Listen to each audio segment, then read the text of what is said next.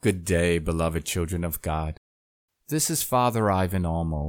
This is the 20th installment of a 40-part series reflecting on the mysteries of the Holy Rosary. We conclude our reflection on the luminous mysteries. Please join me now in prayer. In the name of the Father, and of the Son, and of the Holy Spirit. Amen. A reading from the first letter of St. Paul to the Corinthians.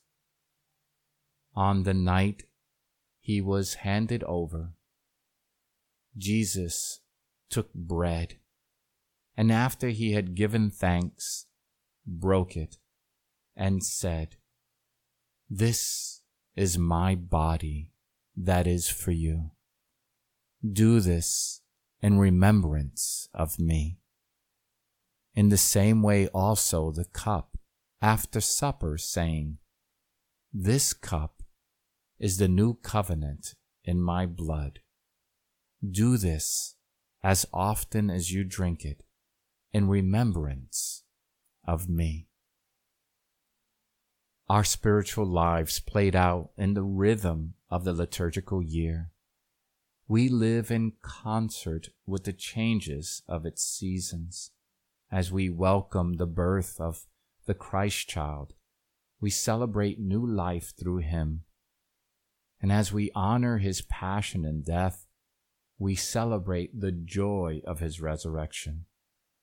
Our lives seem to follow a similar pattern.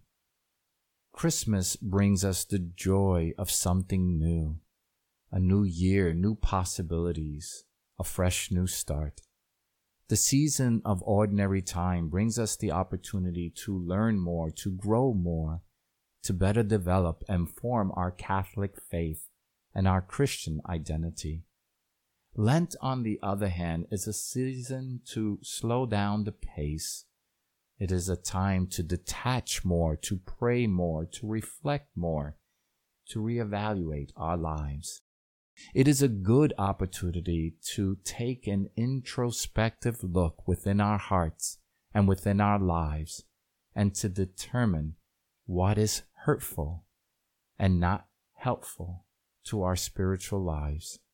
It is an opportunity to simply let go, to allow God to strip us of the things that distract us, that harm our spiritual growth, and that keep us from more fully living out the living and dying in Christ.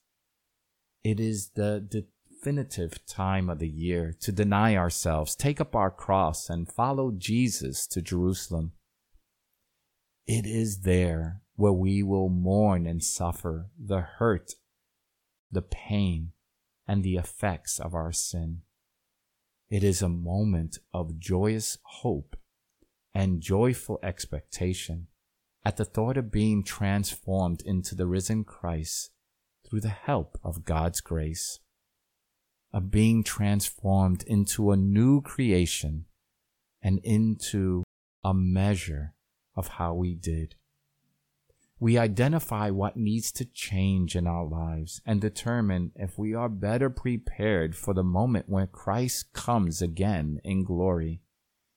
The entire year is certainly important and critical to our spiritual journey, but in a special way, we hold Holy Week close to our hearts as the most sacred part of the liturgical year and the season of grace.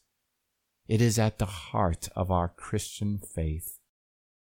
In the institution of the Holy Eucharist, we come to understand the source and the summit of our faith. Jesus literally becoming food for us. Not just spiritual food, but true food and true drink that we simply cannot live without. Jesus said, "Amen, amen, I say to you, unless you eat the flesh of the Son of Man and drink his blood, you do not have life within you."